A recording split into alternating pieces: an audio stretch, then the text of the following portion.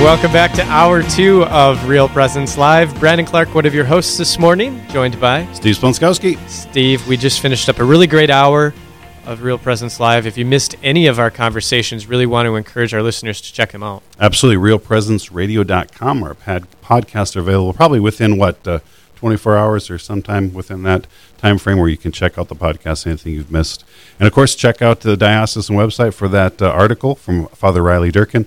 Or if you want to sign up for our Eucharistic pilgrimage, right there on the homepage. Actually, I said you got to go to the link under resources, but if you scroll down to the middle of the page, I got a great big centerpiece there where you can hit all sorts of buttons, and one of those is about the pilgrimage. You know the right people to get the best advertising space there. Well, Mary Hanbury organized that pilgrimage too, and so I would love to take credit for all the great work, but she did that because she's so amazing at those pilgrimages, and so people are very excited to join in that, and so it'll be a great time. Sounds great.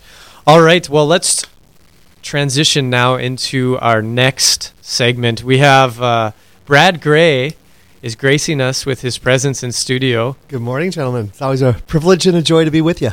Yeah, we had such a great time doing that gospel roundtable last month that we're like, let's do it again. So we'll try it one more time, and if things go well, Brad, then maybe we'll continue and keep it a regular segment. Give us about a 12% chance of that. Wait. All right, so I'll just go ahead and read the gospel first. We've got our gospel today is from Mark chapter 5, verses 21 through 43. So what we're going to do for our listeners, I'll read the gospel, and then we're just going to have a little bit of a roundtable between Steve, I, and Brad in terms of reflections and things that stood out to us. So again, gospel from Mark chapter 5. When Jesus had crossed again in the boat to the other side, a large crowd gathered around him, and he stayed close to the sea. One of the synagogue officials named Jairus came forward. Seeing him, he fell at his feet and pleaded earnestly with him, saying, "My daughter is at the point of death. Please come and lay your hands on her, that she may get well and live." He went off with him, and a large crowd followed him. There was a woman afflicted with hemorrhages for 12 years. She had suffered greatly at the hands of many doctors and had spent all that she had. Yet she was not helped, but only grew worse. She had heard about Jesus and came up behind him in the crowd and touched his cloak. She said, "If I but touch his clothes, I shall be cured." Immediately her flow of blood dried up. She felt in her body that she was healed from her affliction. Jesus, aware at once that power had gone out from him, turned around in the crowd and asked, "Who has touched my clothes?" But his disciples said to him, "You see how the crowd is pressing upon you, and yet you ask, 'Who touched me?'" He looked around to see who had done it. The woman, realizing what had happened to her, approached in fear and trembling. She fell down before Jesus and told him the whole truth. He said to her, "Daughter, your faith has saved you. Go in peace and be cured of your affliction." While he was still speaking, people from the synagogue official's house arrived and said, "Your daughter has died. Why trouble the teacher any longer?" Disregarding the message that was reported, Jesus said to the synagogue official, "Do not be afraid. Just have faith." He did not allow anyone to accompany him inside except Peter, James, and John, the brother of James. When they arrived at the house of the synagogue official, he caught sight of a commotion, people weeping and wailing loudly. So he went in and said to them, "Why this commotion and weeping? The child is not dead, but asleep." And they ridiculed him. Then he put them all out. He took along the child's father and mother and those who were with him and entered the room where the child was. He took the child by the hand and said to her, "Talitha koum," which means, "Little girl, I say to you, arise." The little girl, a child of 12, arose immediately and walked around. At that, they were utterly astounded. He gave strict orders that no one should know this, and said that she should be given something to eat. The Gospel of the Lord. Praise to you, Lord Jesus Christ. Well, Brad, you're our guest here for this half hour, so let's start with you. I know one of the lines, probably at the end, Jesus telling that they needed to feed the little girl probably struck you. I did like that. I've always appreciated when Jesus gives such exhortations, and I've often quipped that I would like to have the angel that woke up Elijah 3 times and told him to eat. I would like to campaign for him to be my guardian angel. So, that aside, what else stood out to you in this? Well, I'd say one of the first things that struck me is just the kind of the juxtaposition of the two scenes, where you have Jairus coming and talking about how his daughter is at the point of death, and he's pleading with Jesus, and Jesus goes off to heal her, right? And on the way, you encounter this woman who's been hemorrhaging for 12 years, and the Chosen did this scene very nicely, where she kind of comes and interrupts the movement, so to speak. And I'm thinking, if I'm Jairus, if I'm the father of the child that's dying, how frustrating that would be, right? I mean, my daughter is dying, and all of a sudden we're stopping to help someone else. It's like, come on, Jesus, keep this moving. And it was just, I don't know, it's kind of a conviction for me, like that sort of, I don't have time for this type of disposition that I can fall into at times, where whether it's just like a red light when I'm trying to get somewhere and I'm running a little bit late, I don't have time for this, or someone stops to ask me a question.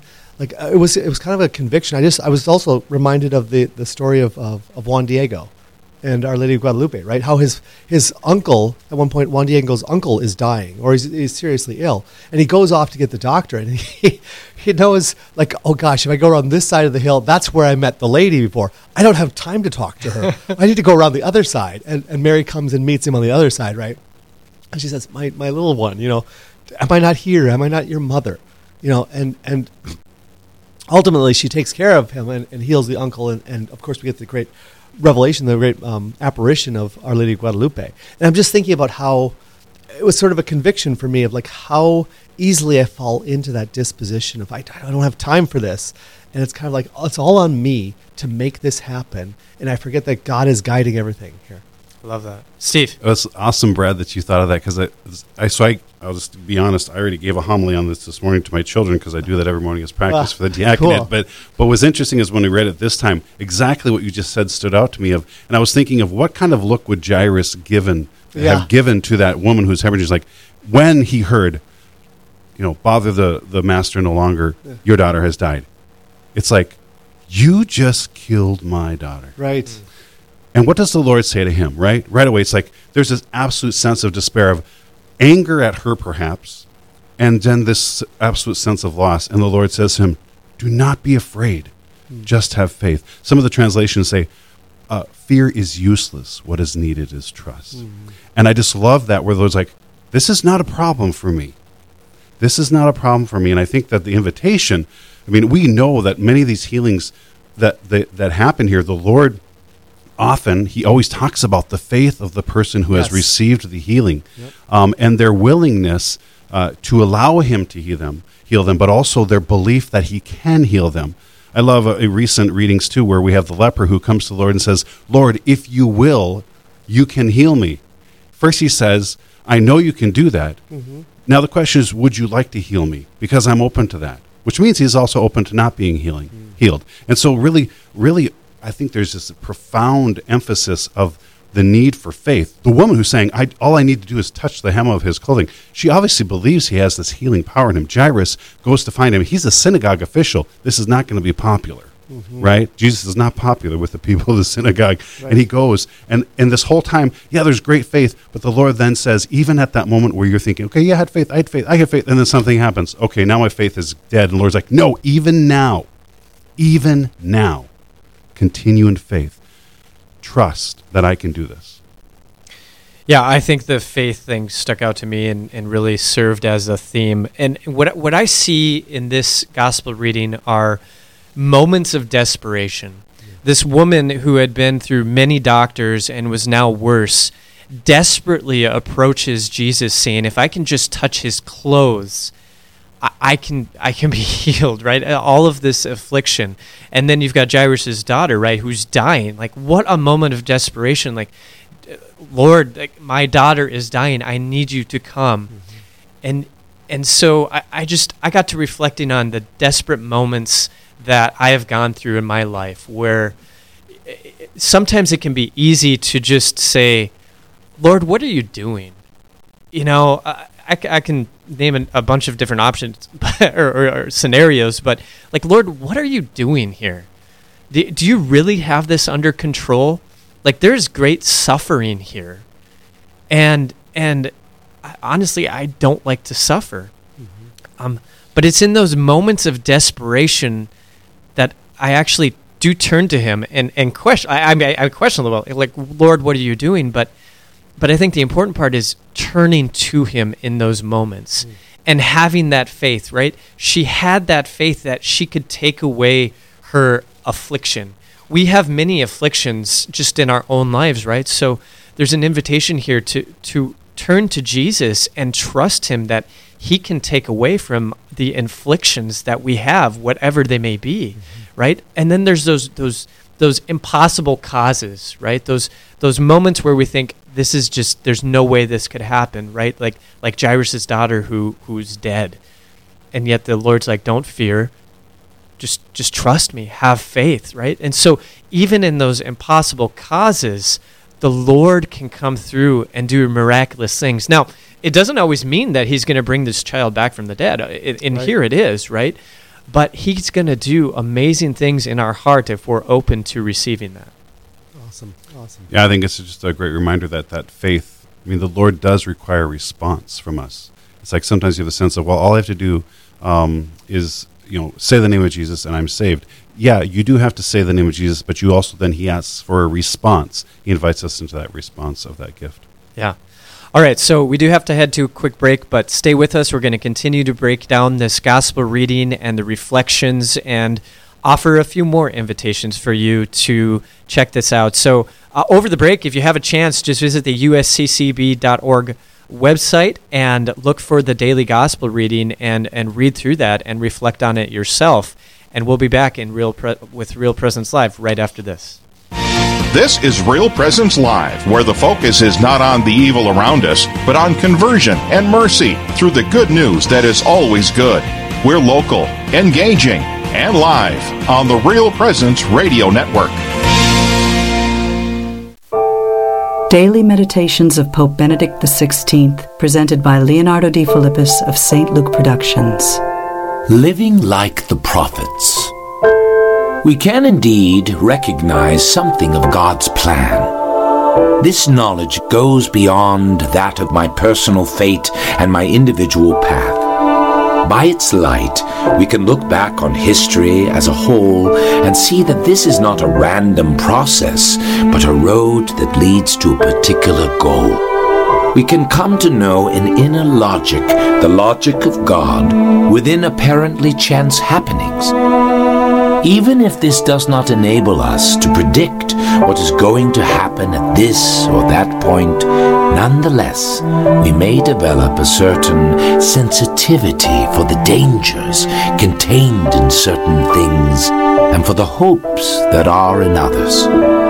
A sense of the future develops in that I see what destroys the future because it is contrary to the inner logic of the road, and what, on the other hand, leads onward because it opens the positive doors and corresponds to the inner design of the whole. To that extent, the ability to diagnose the future can develop.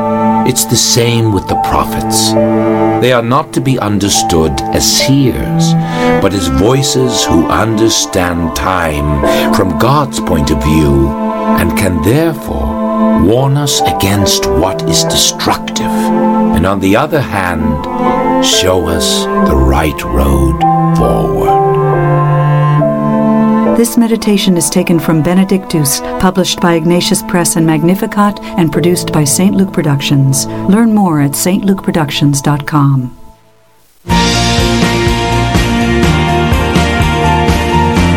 You're listening to Real Presence Live.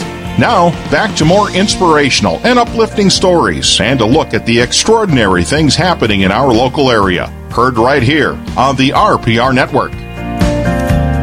Thanks for staying with us as we continue to break down today's gospel coming from Mark chapter 5, verses 21 through 43.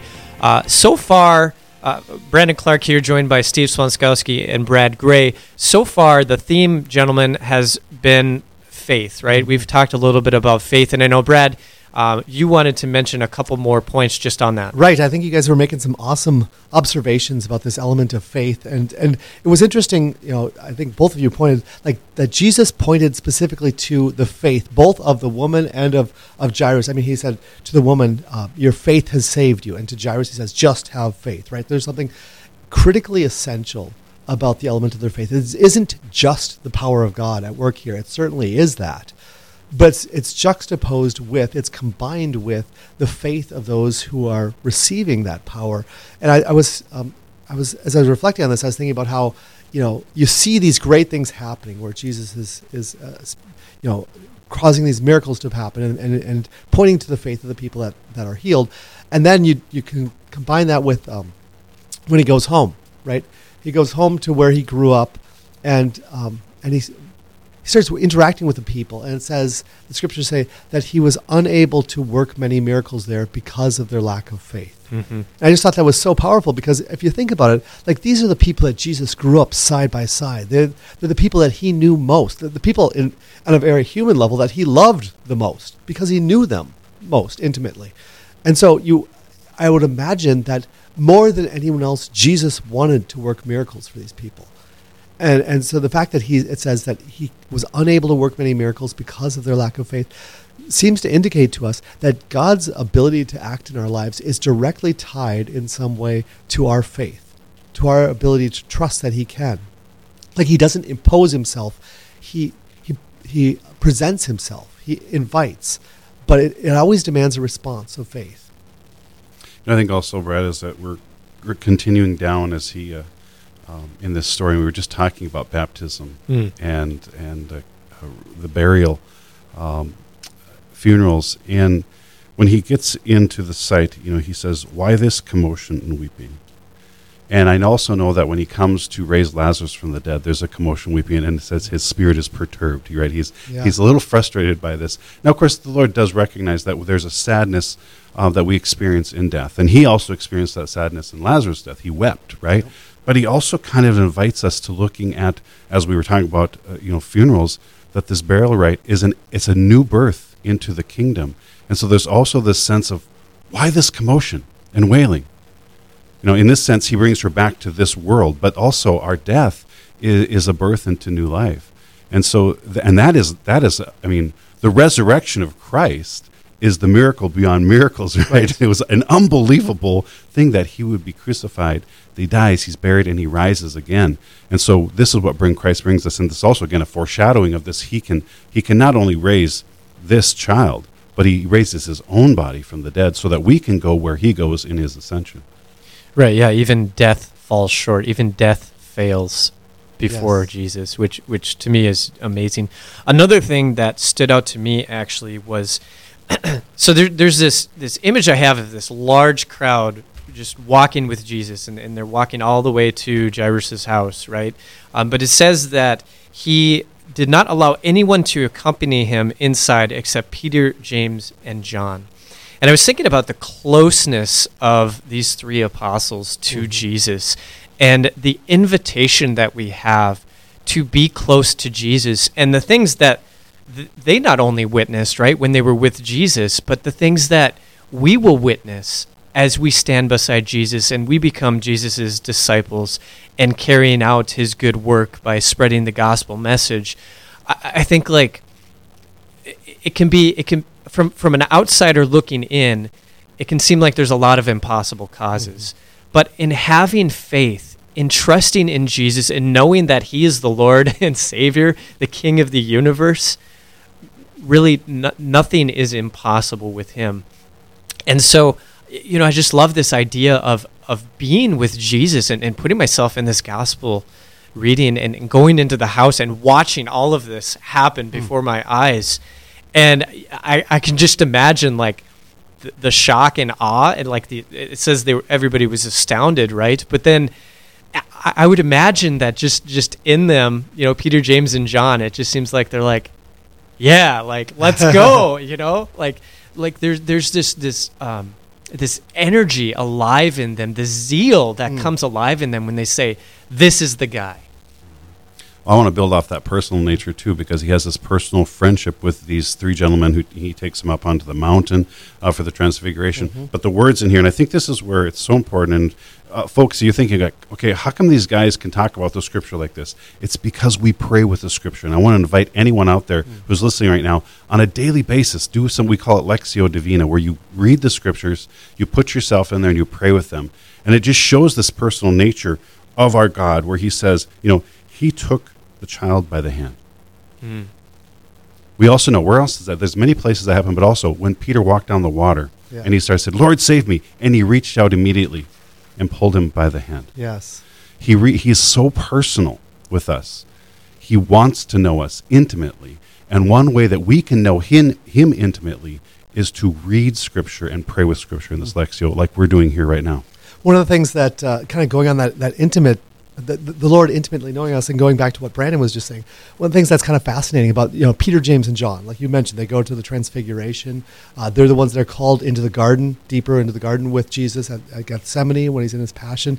And here, and it's what's fascinating about these three is they're the only three that Jesus renames.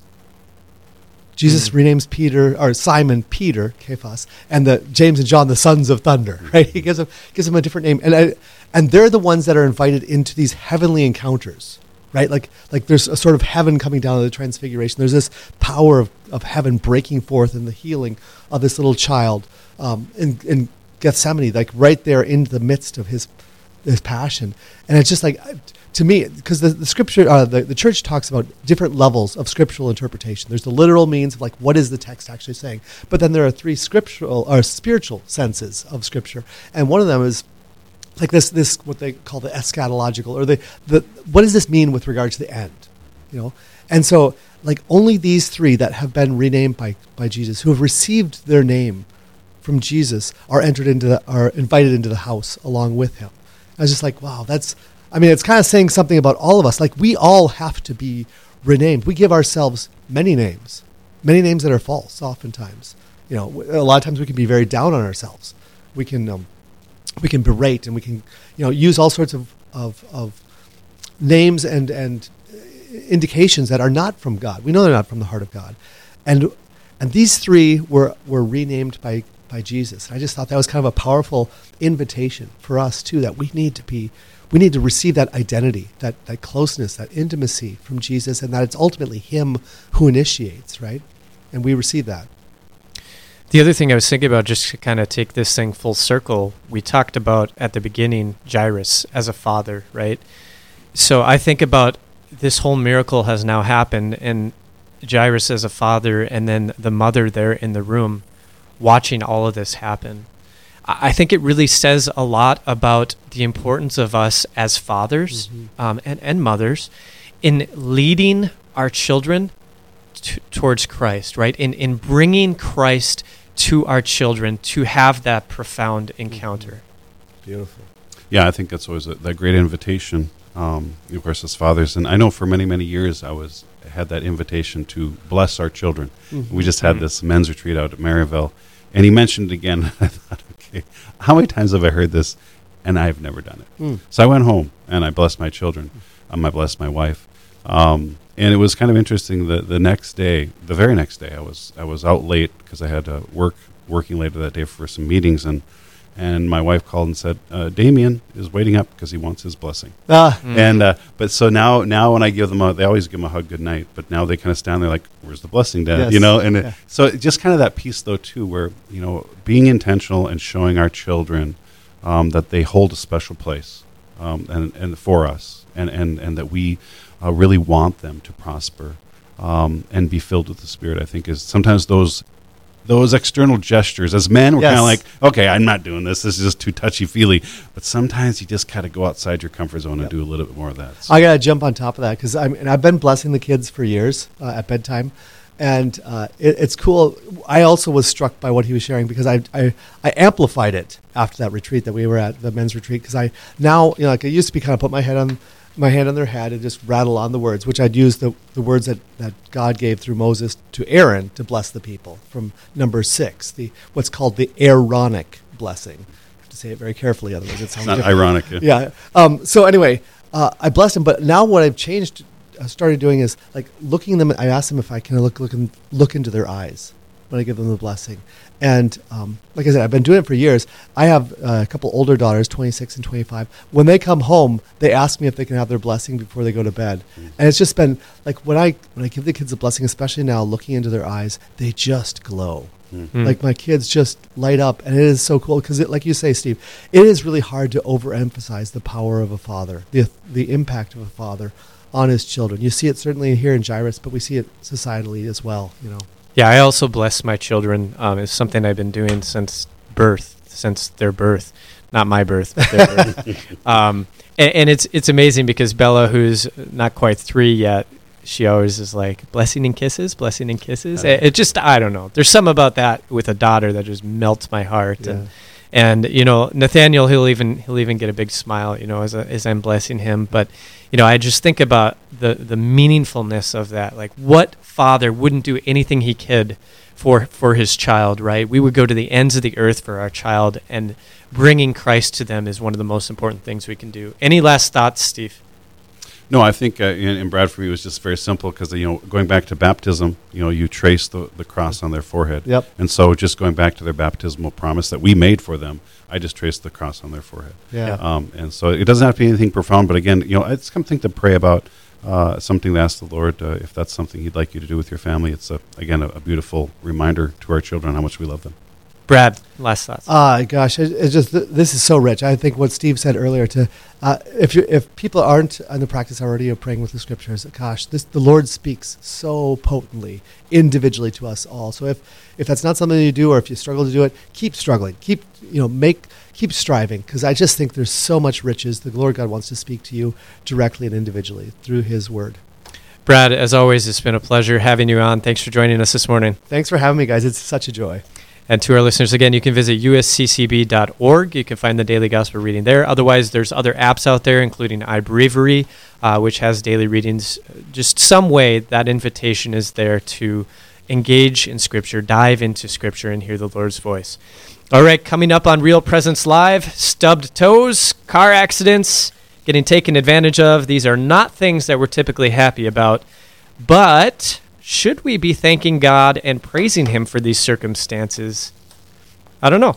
We'll find out with Father Jason Leffer. He'll join us on Real Presence Live when we continue after this.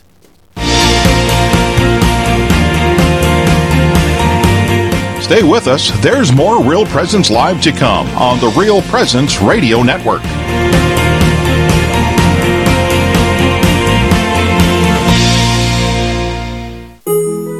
Did you know you can listen to Real Presence Live anytime on any podcast platform? Just search for Real Presence Radio on platforms such as Spotify, Apple Music, iHeartRadio, Stitcher, and on the Real Presence Radio website.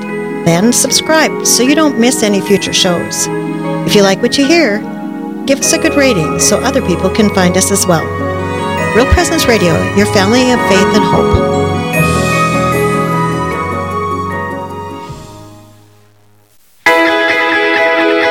Hi, this is Ben Frost from Holy Spirit Church in Virginia, Minnesota. I work with adult evangelization. I'm also a father of 5 children. And for me, I'm just so blessed to have Real Presence Radio in our area, because the reality is life gets very busy. The many blessings of working in the church and also raising 5 children and being a husband. But sometimes I just need times to refuel and to just be present to the Lord. So for me, it's just such a blessing to go into my car in the busyness of my day and to turn on Real Presence Radio. And it really renews me. It fills me with the Holy Spirit. It helps me to be a better father, helps me to be a better husband, and it helps me to be a better worker for our church. So I'm just very blessed that we have Real Presence Radio, and we continue just to pray for the Lord's blessings and support for all of their amazing work.